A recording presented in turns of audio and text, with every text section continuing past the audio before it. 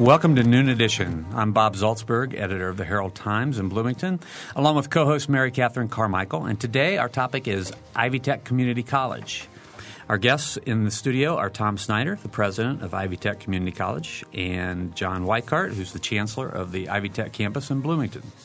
If you have questions or comments, please phone us at 855-0811 or 877-285-9348 if you're outside of the Bloomington calling area, or you can send your email to noon@indiana.edu. John, welcome back to the program. Thank you very much. I'm delighted to be here. Tom, President Snyder, thank you very much. It's still President-elect for President-elect, two more weeks. Okay. Two more weeks. All right. Well, thank you for being here. And Mary Catherine, good to see you, as always. Good to be here. All Thanks. right. Well, we have talked about Ivy Tech more or less from the Bloomington campus standpoint before on the show. And John, I'm sure we'll get to talk more about that today, but let's turn to Tom first. And Tom, if you don't mind doing this, could you sort of give our listeners a little bio? You know, where you've been and how you wound up with this job at Ivy Tech. Well, people are asking me that anyway. How I chose to do this. I'm an Indiana guy, born in Anderson. Spent most of my life close by. A few stints. I was in the Air Force for 6 years in R&D missiles, a stint in Washington, D.C., 4 years in Detroit. But since 1981, I've been back happily in Indiana. A little bit more background in that, a good bit of that experience. The Air Force experience was in technology and the rest was in industry. General Motors, independent businesses inside General Motors. Then we bought a piece of General Motors in 1994, and I stayed with that until I retired just about a year and a half ago. Spent the last year and a half in an incubator, business incubator, and helping people do startups. And that's when my paths crossed once again with Ivy Tech. Okay, so how does your background, how do you see your background relating to higher education? What excites you about Ivy Tech and the community college system? Well, I grew up in a college-going family, and we all went to parochial schools. We all went to college, and my 4 children went to college, 2 here and 2 at Purdue. I have my MBA from IU. It's higher education is just part of the fabric. We now look forward to 9 grandchildren and a 10th to be born on the 27th of June. A lot more college in front of me, but we just have a strong association with college and really a strong association with Ivy Tech. Sounds like that 10th child will be born about 3 days before you're the official president. That's right. Boy, you're going to have a big week. Well, that's interesting because my first grandchild was born about a month before we really took over Delco Remy, so that makes it easy to remember all those birthdays. Yeah. You know, you mentioned retirement somewhere along in the long list of your accomplishments, and it seems that you're kind of following the Lee Hamilton model of retirement, which is not exactly at all. Well, I'll tell you, a good friend of mine, Marion, maybe they're listening in the Kokomo station anyway. Leland Boren is kind of my role model. He just had his knee improved. We won't even say worked on. He had his knee improved. He's, a little north of 80 and is still involved in business. And I think that if you look around society, people need to stay engaged and keep giving back. Mm-hmm. Now, I know, Tom, we've had a conversation before, and I know you've been going around to various campuses. What have you been finding as you've been exploring in these first few months before you take over officially? Well, I think 2 things really pleasantly surprised me, and that is, first is the community involvement. I think that I just didn't fully comprehend how strongly embraced the community college system was in the state of Indiana. And I'm making 2 official visits next week, but I've actually been on virtually every campus, and I've met with community groups in each one. The regional boards, in this region chaired by Connie Ferguson, the regional boards are a force in the community, and I think that's a critical element. The other thing that I'd say is that the consistency of the academic delivery is very impressive. They've been working on common programs, a common syllabus, common delivery now for over a dozen years, and it shows. Now, what about the bricks and mortar type of question? Are you, as you tour around, are you pleased with the resources that you have there, or is that something that you're going to be looking at during your presidency? Well, I think we've been given an opportunity to make what I call the next major step in creating a campus structure, and that would be what you have in Bloomington. We should be able to replicate in some fashion in about a half a dozen other sites. The one most in need of recovery would be the Indianapolis location. Not much investment there. That's really our anchor campus, 15,000 students in the Indianapolis region. But we still have to go through the final review justification with various state agencies, and we're going to make that a top priority. All right. Our phone numbers today, as always, 855-0811 in Bloomington, or if you're outside of the Bloomington calling area, 877-285-9348. Or you can send email to noon@indiana.edu. Our guests today are Tom Snyder, who will become president of Ivy Tech Community College on July 1st, and John Weichart, the chancellor of the Ivy Tech campus here in Bloomington. July 1st is right. July 1st is correct. Okay, good. All right. John, I want to bring you into the program. When Tom mentioned the campus here, and he also he mentioned the consistency of the academic delivery. I know that's one of the things you've been working on. I know the community involvement piece is something you've been working on. You mentioned Connie Ferguson and the board here, but it's really been the board's involvement, but it's also been your student engagement project and student engagement. Mm-hmm. So let's talk about both of those things. First, the academic delivery and what's been happening on the Bloomington campus in terms of academic delivery. Well, and I guess I would use as a reference point the fact that we will soon be in our – I don't say new building anymore because we need another one, but our current building for 5 years. And when I think about how we've grown, we moved into our facility with about 2,600 students, and we'll have over 5,000 students this fall. Our health programs have expanded from our 2 nursing programs to 8 additional health programs now. If someone were to ask me, what do you see your next academic programs being over the next 3 years, if I had been asked that 2 years before the biotechnology program came up, I wouldn't have mentioned biotechnology because I wouldn't have known, frankly, what that meant. So our life science area has grown very rapidly, and I would include under that umbrella both the health programs and the biotechnology programs, the training relationships we have on the workforce development side with, in particular, our 5 life science industry partners. And the relationship with the university, the dramatic increase in the number of courses that transfer. It has to be a dramatic increase when we didn't have any degrees that were articulated to the fact that we have 15 locally and we'll have 3 more before this calendar year is out. And I think all those things contribute to the growth, to the fact that we've gone from 2,600 to 5,000 students. It's interesting to me, and I know that Tom will be able to articulate very well the college statewide. It's always interesting to me because I think in our communities, when we think of Ivy Tech, we think of our local campus. So how are the demographics in Bloomington different than they are at other campuses? How are the academic programs different? And I think what we would see, and I'm sure what Tom is finding, is that from region to region, we don't all have the same menu of academic programs. Because first, we don't necessarily need to. That may not be the most efficient way to deliver them. But secondly, we're each responding to different needs in our service area. So you're going to see a different menu perhaps from one part of the state to another. Yeah, I want to ask Tom to respond to that in a minute. But sometimes I always love my job. But last week I was at the Midwest Proton Radiotherapy Institute. I was at MPRI and toured that and wrote a little something about it. But I asked them specifically about their relationship with Ivy Tech because you've developed some programs specifically or that are really geared toward them, correct? Exactly. Yeah, the radiation therapy technology degree program, we have the only such degree program in our system and the only 2-year program in the state. And it was developed because Midwest Proton Radiotherapy Institute said they needed radiation therapist. Mm-hmm. So it was directly in response to that need. Right. So that's exactly what you were talking about before, about how different campuses have different things that they might be able to offer their communities. Tom? Well, I think the same thing applies in other areas. I was in Warsaw yesterday, and we have right across the street from Medtronic is a training program for orthopedic technology machinist in particular, where they can take both credit and non-credit courses because that's a huge industry there.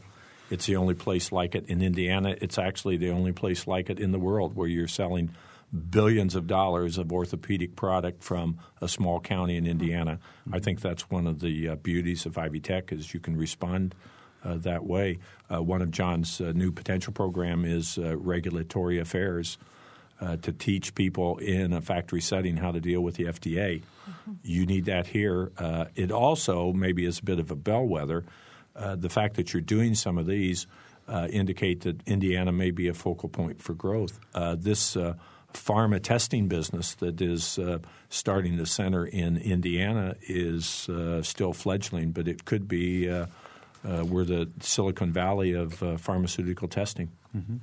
And Tom mentioned the regulatory affairs again in response to a need expressed to us by Kim Hawkins and Steve Ferguson at Cook, and it's critically important for us to fulfill our mission that we not only respond but we respond quickly when those needs are presented to us. How quickly can you respond to something like that? If somebody from Cook, if Kim Hawkins comes to you and says, we really need to have people coming out who are trained in regulatory affairs, what do you do to set about putting a program together? Well, let me use the radiation therapy example because it's a real life example.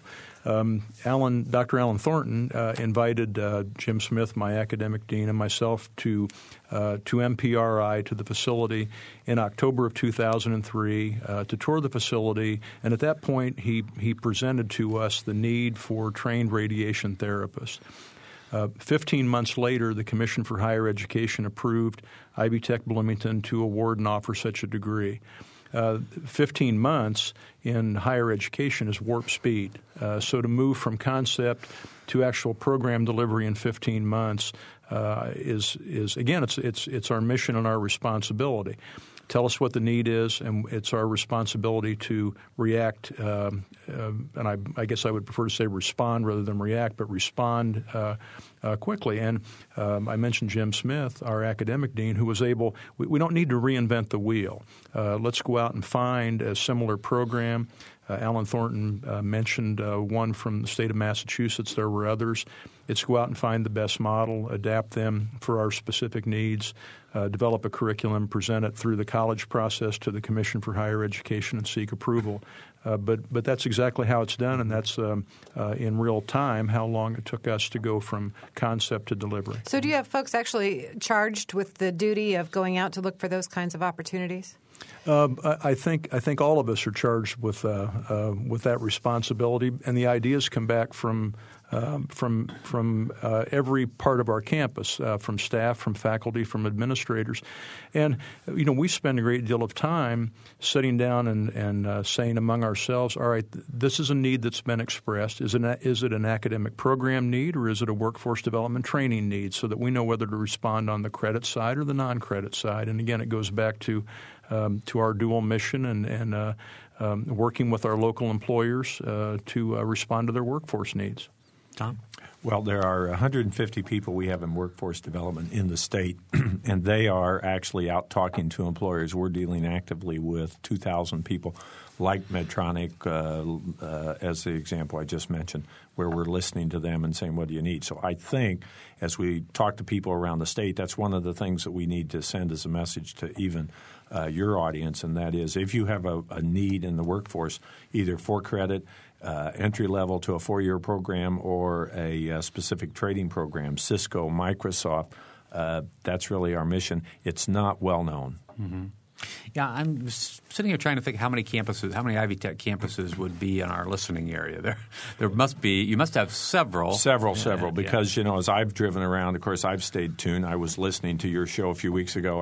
I mentioned to you when President-elect McRobbie was on. So, but certainly, when we think about Central Indiana, we have 23 campuses. We have 77,000 students were in our spring term. So we're reaching a lot of people, but I think that's we're not reaching nearly the number we need to. Now, when John was mentioning warp speed in the world of higher education, you come from an industrial background or more of a private sector background. Is that an issue that you've either run into or have been concerned about in terms of how long it takes to get things done in higher education versus the world that you've come from? Well, I think there's certain things where you have to get the consensus of the academic side and make sure that we're moving everybody in the right direction. But I think you've demonstrated just even at Indiana University that you can come in and you can change particularly the business system side of it. I think that's one of the things that we hope to understand here in terms of systems support and systems technology, where now IU has really changed its whole focus. We're going to try and copy that and maybe get support from IU to change us. We've not invested in technology. We are operating regionally, and we think that the students are really ahead of us on that, and IU's made great strides. So one of the purposes of my visit today is to meet some of those folks and learn more about what you've done here in the last 6 or 7 years. All right. 855-0811 is the Bloomington number, or 877-285-9348 from outside of the Bloomington area.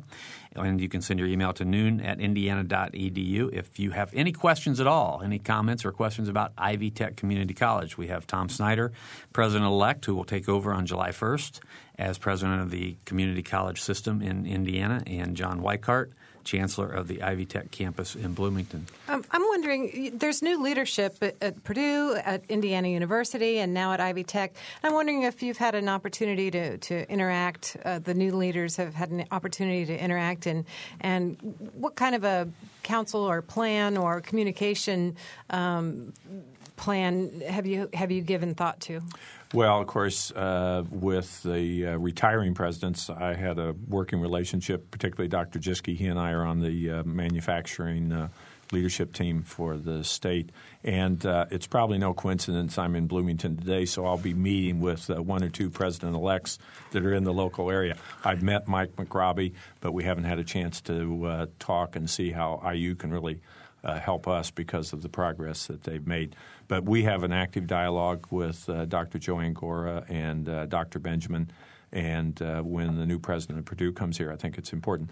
We look at ourselves as a unique mission, and that is we're trying to reach out and get more students to think about college.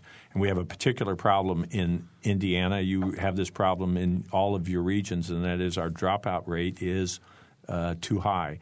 And if we don't do something to convince more of these people to go beyond where they were or to do better than they had done with ISTEP, we're going to have economic fallout that cannot be addressed. So we think that's our unique mission, and that should really be a great extension of helping the baccalaureate schools. Either of you can answer this, but John, you probably have more – well, I know you have more direct relationships with students, but how has the student body of Ivy Tech Community College changed over time, or has it changed over time? Well, I think it has changed over time. It would probably depend on where you look at what regional campuses. You may see different changes. We were just talking before the program about the student demographic, how old our students are. Mm-hmm. I've been with the college 16 years now. I came here 16 years ago and thought I'd stay a year while I looked for a job. And anyway, 16 years later, here I am. The average age of our students 16 years ago was 32. When you look at the Bloomington campus, our largest demographic now is students who are under the age of 24. So we've seen locally a shift to younger students, more traditional age students, more students enrolled full-time. We hit a demographic, if you will, a couple of years ago where we actually had more students taking classes during the day than in the evening. So, we're seeing those kinds of shifts. Certainly at Bloomington, and I would guess you'd see them other places around the state. I think Bloomington is unique in that with our relationship with the university, we now have at our campus students who are here from 71 counties around the state. We have over 300 students who live in the IU residence halls this year. And they're here because they're coming to us more directly out of high school because they see an opportunity here locally to transfer from here to the IU Bloomington campus. So again, as you look at us around the state, you're going to see some differences, but I think certainly the age demographic may be somewhat significant.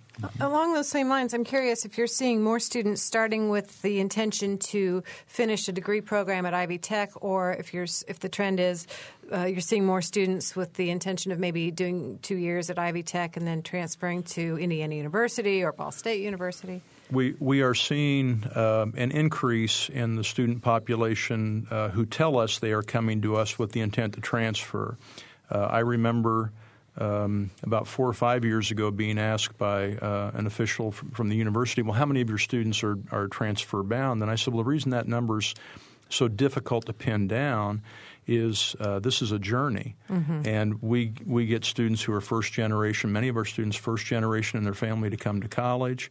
When they come to us, they may not express that their intention is they're going to earn a 2-year degree and that they want to transfer it. And they learn during the journey that that's a possibility. They learn during the journey that they are prepared, that they're ready, that's an option that they have. So somewhere in that grouping of students is a group who come to us and they aren't going to know for a while that that's exactly what they want to do. But horizons broaden as they go through the process. Absolutely. Mm-hmm. All right. I mentioned before the community involvement piece, and I don't know. I know that your campus, that the Ivy Tech Bloomington campus, is very committed to civic engagement, community engagement. You have the O'Bannon Institute. 2 questions, I guess, is one, can you explain how that came about and why you think that's important? And then 2, and I guess this might be more for Tom, is this something that has spread to other Ivy Tech campuses, or is this unique to Bloomington? Well, actually, in Bloomington, when we came to the new facility in 2002, we spent a great deal of time talking about the facility is an investment. It's not a gift, it's an investment. We talked a lot among ourselves about the fact that if 90% plus of our students from our service area stay and work and remain in our service area, how do we pay back the investment other than that? And what if our students left us with as much a commitment to community service as to staying in their communities and working? And from that, we developed the application of this concept of civic engagement at our local campus. And I've said this often, and Bob's eyes will roll back when I mention it again. But we view civic engagement as a 3-legged stool, and we use that metaphor a lot. So it's how do we encourage volunteerism on the part of individuals? How do we integrate service learning opportunities into the curriculum of our programs, which is extremely important? I mean, all the research says that students who have experiential opportunities and the opportunity to come back and reflect on those as part of a curriculum, first of all, retention rates are higher, and you produce a better graduate through that process. And then lastly, how do we use our institutional resources in support of our community? So the O'Bannon Institute is an event within that broad umbrella of civic engagement, and I know Tom knows, but let me say that we now, and in the past year, 13 of our 14 regional campuses have become part of Indiana Campus Compact.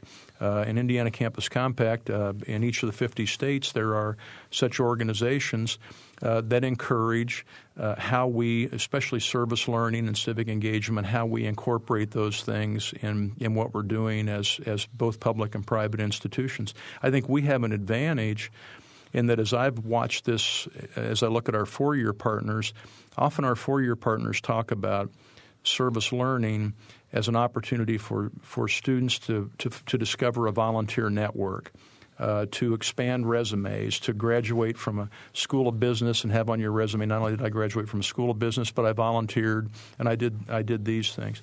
We're a teaching institution, so we have an opportunity to integrate this into the teaching that we do at our institution. So we're real excited about that. Mm-hmm. Tom, and how do you see that as fitting into the whole system-wide Well, I think it's critical. It's part of my personal mission. My family and I have been involved in volunteer activities, and we think that's something we want to spread. Even today, as we think about it, Steve Daly, our chancellor from Kokomo, is in Ecuador, and I think going to the Galapagos as part of a Save the Rainforest mission and taking Ivy Tech students with him.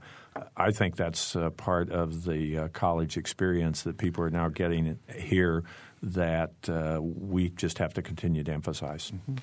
All right. Our phone numbers again, 855-0811 and 877-285-9348. You can send your email to noon@indiana.edu. We've reached break time. Our guests again, Tom Snyder, President-elect of Ivy Tech Community College, and John Weichart, Chancellor of the Ivy Tech campus in Bloomington. You're listening to Noon Edition. We'll be right back.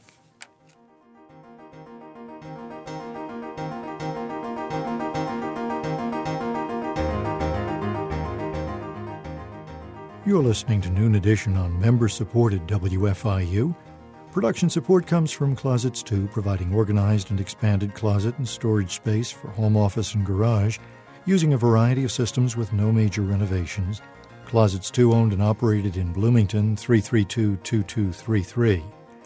And from South Dunn Street Project, represented by Brian Lappin, Real Estate, classic bungalow-inspired architecture in the Bryan Park neighborhood of Bloomington, www.southdunstreet.info. WFIU is a media sponsor for the Brown County Playhouse, kicking off their season with the country and western musical Pump Boys and Dinettes. At other theaters, at the Bloomington Playwrights Project, it's the tense drama Men of Tortuga. And at the Shawnee Theater, it's the Hank Williams Story. More about these and many others at wfiu.org.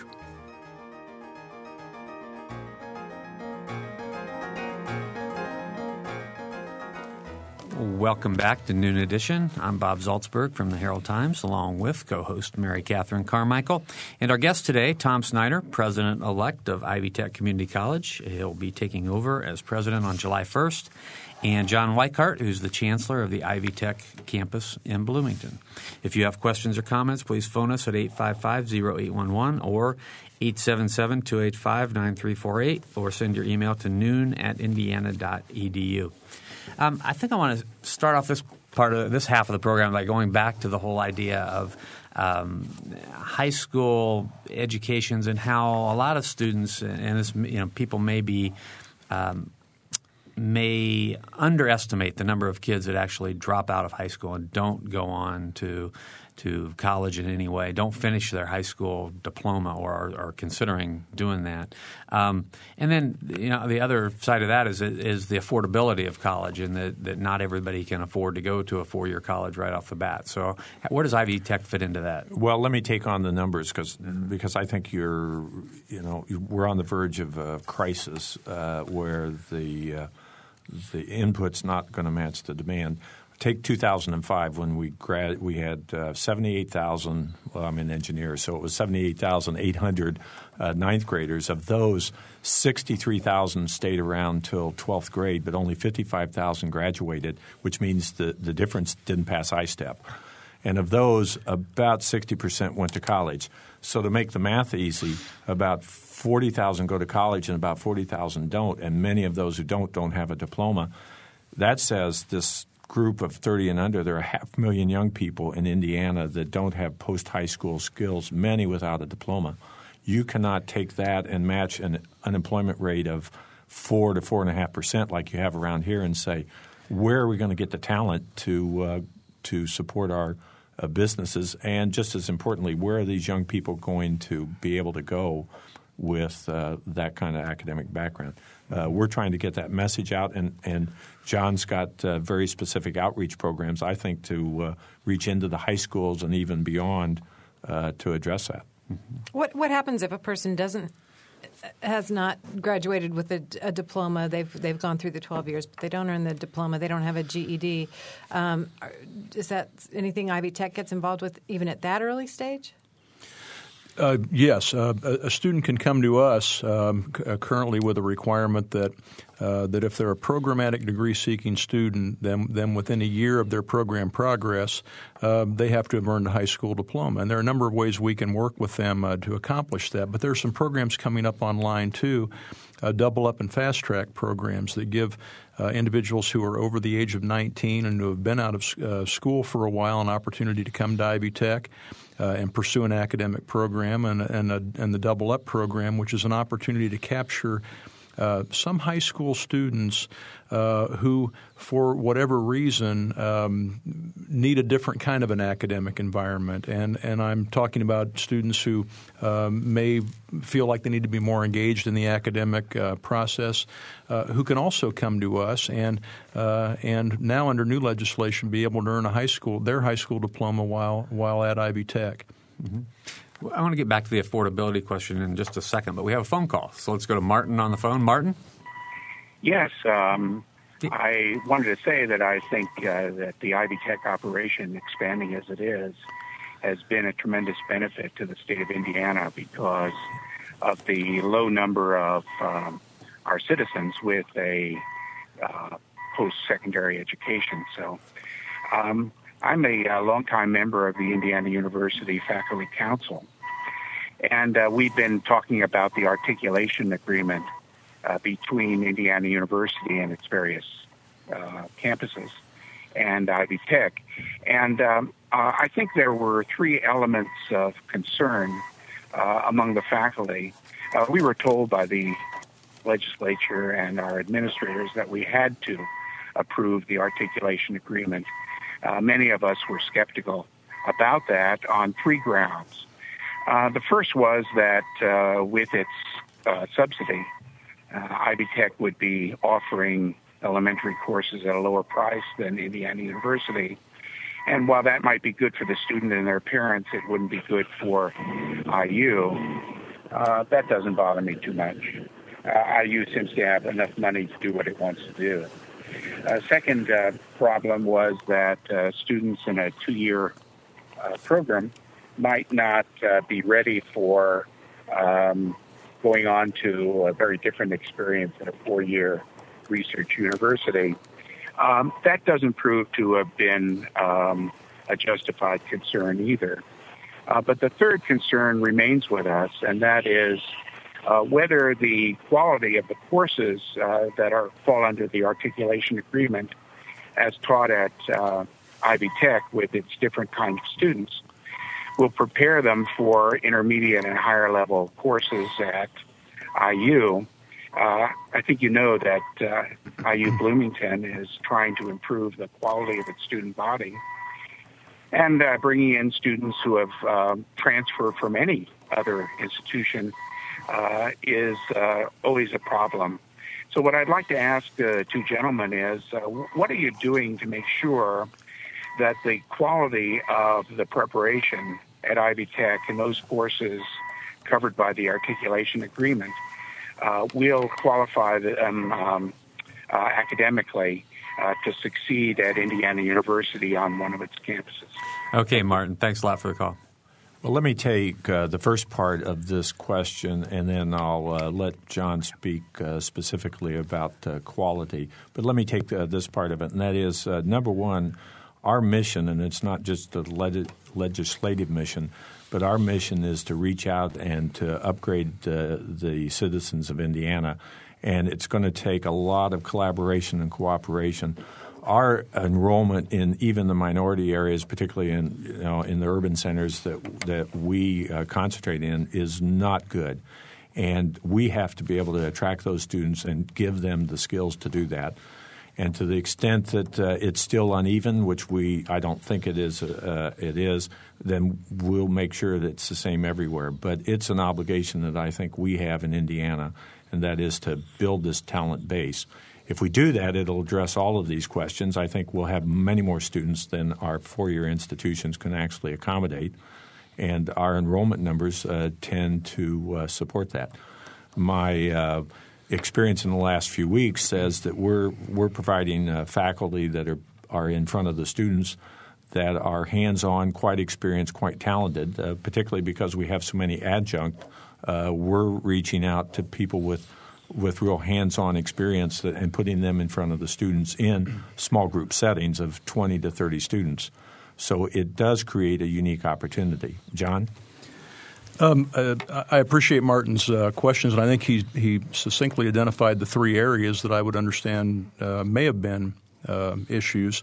Let me quickly say about the issue of economics that I've always believed this was an additive process, that students come to us seeking an associate degree or seeking 2 years of education who would not have been students, particularly who would have gone to IU Bloomington as a starting point, for economic reasons perhaps. But the additive process comes in when they've completed their associate degree and want to transfer into the university, if you will, at the junior level, when attrition levels have hit their highest peak, perhaps at the four-year institution. So you really have an influx of students coming in that adds to your economic base that may not have been there otherwise. To the issue of, and Martin was perhaps subtle about it, but the issue of quality that used to pop up that I hope we've gone a long way towards diminishing. I think what was most interesting was, and I would cite a couple of examples, as we began to sit down with faculty from Indiana University who were sitting down with faculty from Ivy Tech. And Martin's correct that one of the factors that brought them together was legislation and mandates. But the fact is we should have done this a long time ago. When faculty sit down together and there's a recognition that the faculty teaching at Ivy Tech, teaching basically 100 and 200 level equivalent courses as offered by the university, possess master's degrees in the discipline. Many of them hold doctorates in the area in which they're teaching. I think there's a realization that I'm not sure you find that same credential at the four-year institutions teaching 100 and 200 level courses. So as you look at the credentials of those teaching those courses, I think there was some surprise at that finding. The examination of curriculum, and it's not as if we enforce our curriculum and syllabus on our four-year partners. It's a negotiated process. There's an examination of curriculum, and I think the university faculty were pleased to find that at Ivy Tech we have common course curriculum across the board. So that was very helpful in the relationship. When it comes to the students and their preparation, if you look at the passport program at IUPUI that's existed for a number of years, all of the data would suggest, and we're told, that IU's own analysis of that has been that Ivy Tech students transferring in to IUPUI perform at and succeed at levels equal or higher than the general population. I think of our Hoosier Link program, a national program that exists here in Bloomington where IU has identified a cohort of students and in a joint relationship with Ivy Tech, those students are on our campus this year taking not remedial courses but general education courses. If they come out of their 27 credit hours with a GPA of 2.5, their conditional admission is lifted and they go to IU as sophomores. So the university certainly has recognized in these discussions the readiness quotient. And I guess lastly I would point out that some of the most difficult eggs to crack have been in the areas of math and science courses when we talk about course transfers. We teach a math course at IU Bloomington now that the negotiation with IU Bloomington was use our textbook, use our test. We will provide the test for you to administer to your students, and then we'll see how this all pans out. The first midterm exam, the highest score was an Ivy Tech student, in a comparison of Ivy Tech students with Indiana University students. And what we're seeing now after multiple semesters is that the grade point average and the success rate and the grade distribution has been equal among Ivy Tech students and Indiana University students. So I think all those things go pretty far to dispelling some of the myths that I think have been part of this for years. Mm-hmm. Okay. 855-0811, 877-285-9348, and noon@indiana.edu. We got about 15 minutes left to go in the program. We were talking about the affordability of Ivy Tech, and also I want to talk about financial aid. I mean, how many of your students get financial aid, and what kind of financial aid is available? Well, at our campus, and I think this probably holds true statewide, 75% of our students are either recipients of student loans or federal financial aid. And we just came off a highly successful fundraising campaign from a couple of years back. And part of, I think, Tom talks about how we need to tell our story better, and that's absolutely true. Our tuition is less than other institutions' tuition. But the fact is our students still have unmet needs. Tuition's one thing. Financial aid is one thing. We don't have residence halls, but our students still live somewhere. And that means they have utility bills and rent bills or home bills. They have transportation bills. A number of them had child care issues. So as much as we have kept our tuition very affordable, we and a number of our students are on financial aid and receive that sort of assistance. More and more often, we need to turn to our friends in the private world and seek their assistance to help our students. Mm-hmm. Tom? Well, if you think about the cost, it's for a 2 semesters. It's $20 a day, $3,000 a year. That's a message we need to get across to people because they may not realize it, and families may make a don't go to college decision because of that. So that's still a lot of money in the case of a young person, but that's the good side. The problem side for the state of Indiana is that our tuition is 30-40% higher than community college tuitions in the surrounding states, particularly Michigan, where it's maybe $1,500 to $1,800 a year. Fully articulated with Michigan State or the University of Michigan, subsidized by property taxes. So we have a low college going rate. We have a reasonably affordable tuition, but it's not as affordable as states around who have a close link with their 4-year institution. One of the things we're looking at, and that is we need to do more foundation work, more endowment work to do that. Communities need to be thinking of more scholarships for hard-to-reach students to help them. Elkhart has a foundation endowment from an industrialist that gives them a 50% discount. It's had a big impact on helping some of these younger people get out of this tradition of don't go to college. That kind of leads me to the question I've been thinking about. What kind of issues – we just finished a budget year with the state legislature, so is that something that you're going to raise with the legislature in the future, or are there any other issues that – you see yourself bringing before the legislature? Well, I think one of the things that started to get some interest in that is to say, how do we reach this large group of people, and are there some ways that we should actually focus on a version of who's your scholars, who's your hopes for that hard-to-reach student so that he can see that he can go in for a lower cost. There's a huge societal cost for keeping him from getting his high school diploma, a huge societal cost from keeping him in an area where he can't go to work because he will be in society, and that cost will come to us should we reach further into the system and do that. And we're doing a lot of programs and working with the high schools to try and develop something in terms of new high school philosophies, alternative high schools. I kind of want to begin with the end in mind on this question, but I'd like to know about your placement rates and how those compare with more traditional 4-year institutions. And you're thinking of job placement? Yes, I am. Thank you. Well, I think that the one that is the most striking, of course, is the fact that we're graduating 2,000 RNs and 1,000 LPNs, and there aren't enough. And if they stay incomplete, there's a waiting list to get in. They'll be in there. We have 5,000 building and trades apprentices, and they are working to a career that's going to pay them $50,000, $60,000 a year, and they're throughout the state.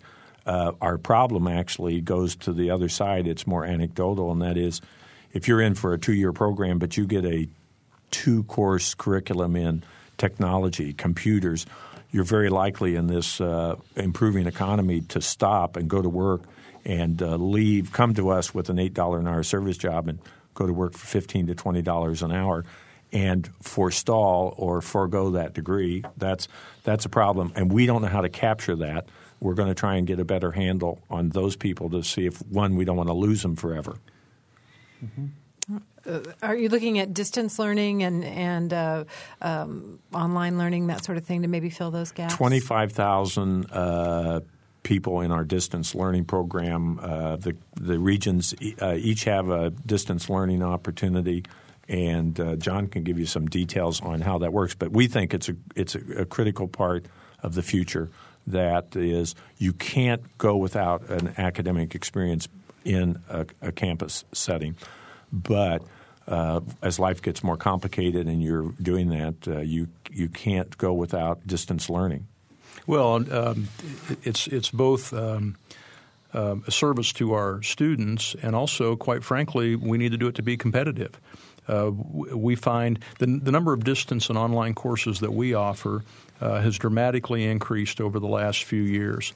And what we find is that many of the students are actually online at all kinds of hours that I'm not even awake, and it's because they're taking care of the rest of the things they need to do in their daily lives, and then they're pursuing their academic career late in the evening. We also have to do it, and we offer now a number of courses that are hybrid courses. So students come to us and they're in the classroom for a certain period of time. They're out of the classroom engaged online with their professor and with their classmates for another portion of that course. And frankly, we have to do that for another reason, and that's facility usage. When I've got a building that was designed to hold 5,000 students by 2011 and I've got them in 2007, we've got to be a little creative about how we deliver instruction. So, we need to do it, and students learn differently than when I was a student, quite frankly. They learn better than when I was a student, but they have different ways in which they absorb information and learn. Mm-hmm. Okay, we're running out of time. We've got about 5 minutes to go. So if anybody wants to call in and ask John Weikart or Tom Snyder a question, please do so right away. 855-0811, 877-285-9348, and noon@indiana.edu. But I've got plenty of things to fill the rest of the program if nobody calls. Mm-hmm. And the first thing is, John, I want to give you an opportunity to talk about one or two students who you've met in your time at Ivy Tech who have sort of touched your life, students that came to Ivy Tech and you might have gotten to know them and that you could just sort of tell people about them. I guess I'd start with my 3 adult children, all of whom have had the benefit of Ivy Tech coursework. My daughter's still an Ivy Tech student in Kokomo. My son, who lives here in Bloomington, is an Ivy Tech graduate and works and lives here in Kokomo and is pursuing a degree at the university. He's here in Bloomington, right? He is indeed. What did I say? I'm sorry. My daughter's in Kokomo. My oldest son is here in Bloomington. My youngest son is a Ball State graduate and took Ivy Tech courses and transferred them back in. So I have been touched financially and personally by those opportunities. But we have students. Commencement. I love commencement because the opportunity to tell stories about our graduates at commencement. Every year that I have been here, one of our students who's a design and technology graduate is not able to come to commencement because they are at orientation at Ball State because they've been accepted into the School of Architecture. Now, those students didn't come to us necessarily with a goal of going to Ball State University and the School of Architecture, but they went. My first commencement, I asked those who had been displaced GE workers who were graduating to please stand, and 70 individuals stood up who were receiving a technical certificate or associate degree who had been displaced from their employment. So it had the courage to come back, and that's a courageous decision. I think of 300 employees of the French Lick Resort Hotel that I traveled to French Lick a year ago to watch them graduate from the 5-star certificate program. Mr. Cook had gone to those employees and said to them, I'm going to close this facility for a year, but I'm going to keep you in full pay status if you'll go through this training program. And I watched them arrive on buses at our campus in January of that year, 300 individuals, many of whom had never been out of Orange County for years, who had the courage to get on a bus and come to a college building and go through computer testing and academic assessment and then complete a training program. And 6 months later, I saw them walk across the stage and be handed a certificate of completion. I met an 80-year-old man who'd worked at the hotel for 50 years who went through that training program. And I am convinced that breaks the cycles of unemployment and changes lives for generations. So I've got a million stories like that. And well, I appreciate it, and I think that sometimes we start talking about all the different coursework and all the different things that's happening at Ivy Tech, and we forget that there are individual stories. There's so many individual stories about people who have gone and what they've been able to accomplish. The one interesting one, the day before I went to Columbus, an article came out in the Columbus paper about Columbus Christian. The sense of the article was, what's it like to go to a school with just 5 graduating seniors? But the thing that caught our attention is underneath their picture was the question, what is your next step in your college career? And all 5 had indicated first or second choice was to go to Ivy Tech. Yeah. And so people are thinking about this as a way to bridge that gap. And so we think that that's something that we bump into these young people all the time that are now telling me, I'm coming to your school. Mm-hmm. That's really cool. Mm-hmm. Well, when Michael McRobbie was sitting in the seat that you're sitting in today, Tom, I asked him what advice he would give students if he was sitting in a room across the table from a student. And one of the things that he mentioned was he would recommend people get some international experience if at all possible. He had some other suggestions too. But I wonder if you've had an opportunity to think, as you're advising, running into students and have an opportunity to offer them advice, what you might suggest to them. Well, I think, one, that's a great piece of advice as far as international. We are taking a handful of our culinary students to France, as you might guess, is a good place to expand that. But I think the advice that we want to give people is it's your opportunity, and we want to give you the view that you can succeed. And that's, I think, where we have to get a message out to sophomores and even freshmen to say in high school, you can go to college and you can actually do this. We think a lot of it is taking away the fear and the lack of confidence. And we're dealing with a different student than perhaps the average school, and we think that's got to be part of our message. Mm-hmm. John, same question for you. Gosh, I don't know if I would yet encourage our students to travel internationally, but they can go on a lengthy educational academic journey just simply by coming to us. And I think if we can impress upon our students that when we talk about lifelong learning, it's not just a phrase, that pursuit of an academic credential or degree, you may think it's a destination, but it's just part of a journey. And we have seen students whose lives have been changed by that journey while they've been with us. Mm-hmm. And I think by your actions, you also encourage your students to get involved in their own community. Absolutely. Yeah. Absolutely. So that's part of it. All right. We are out of time, actually. Might have time for a 30-second question. So I want to ask Tom, if you can answer this in 30 seconds. I mean, what do you see in 3 to 5 years for Ivy Tech? Do you have like a long-range goal? Well, I think certainly in what I see is that Ivy Tech will become just a household word, and it will just be part of the fabric of the decision of career decision inside of Indiana. And I think that if we achieve our objectives, we will see another 50,000 students that will be coming to our doors. And while it won't put us where we need to be, it'll get us in the right direction. We've used every second now. All right. Thanks a lot to Tom Snyder and John Weichart. For Mary Catherine Carmichael, producer Catherine Hageman, and engineer Mike Pashkash, I'm Bob Zaltzberg. Thanks for listening. Noon Edition is a production of WFIU and the Herald Times.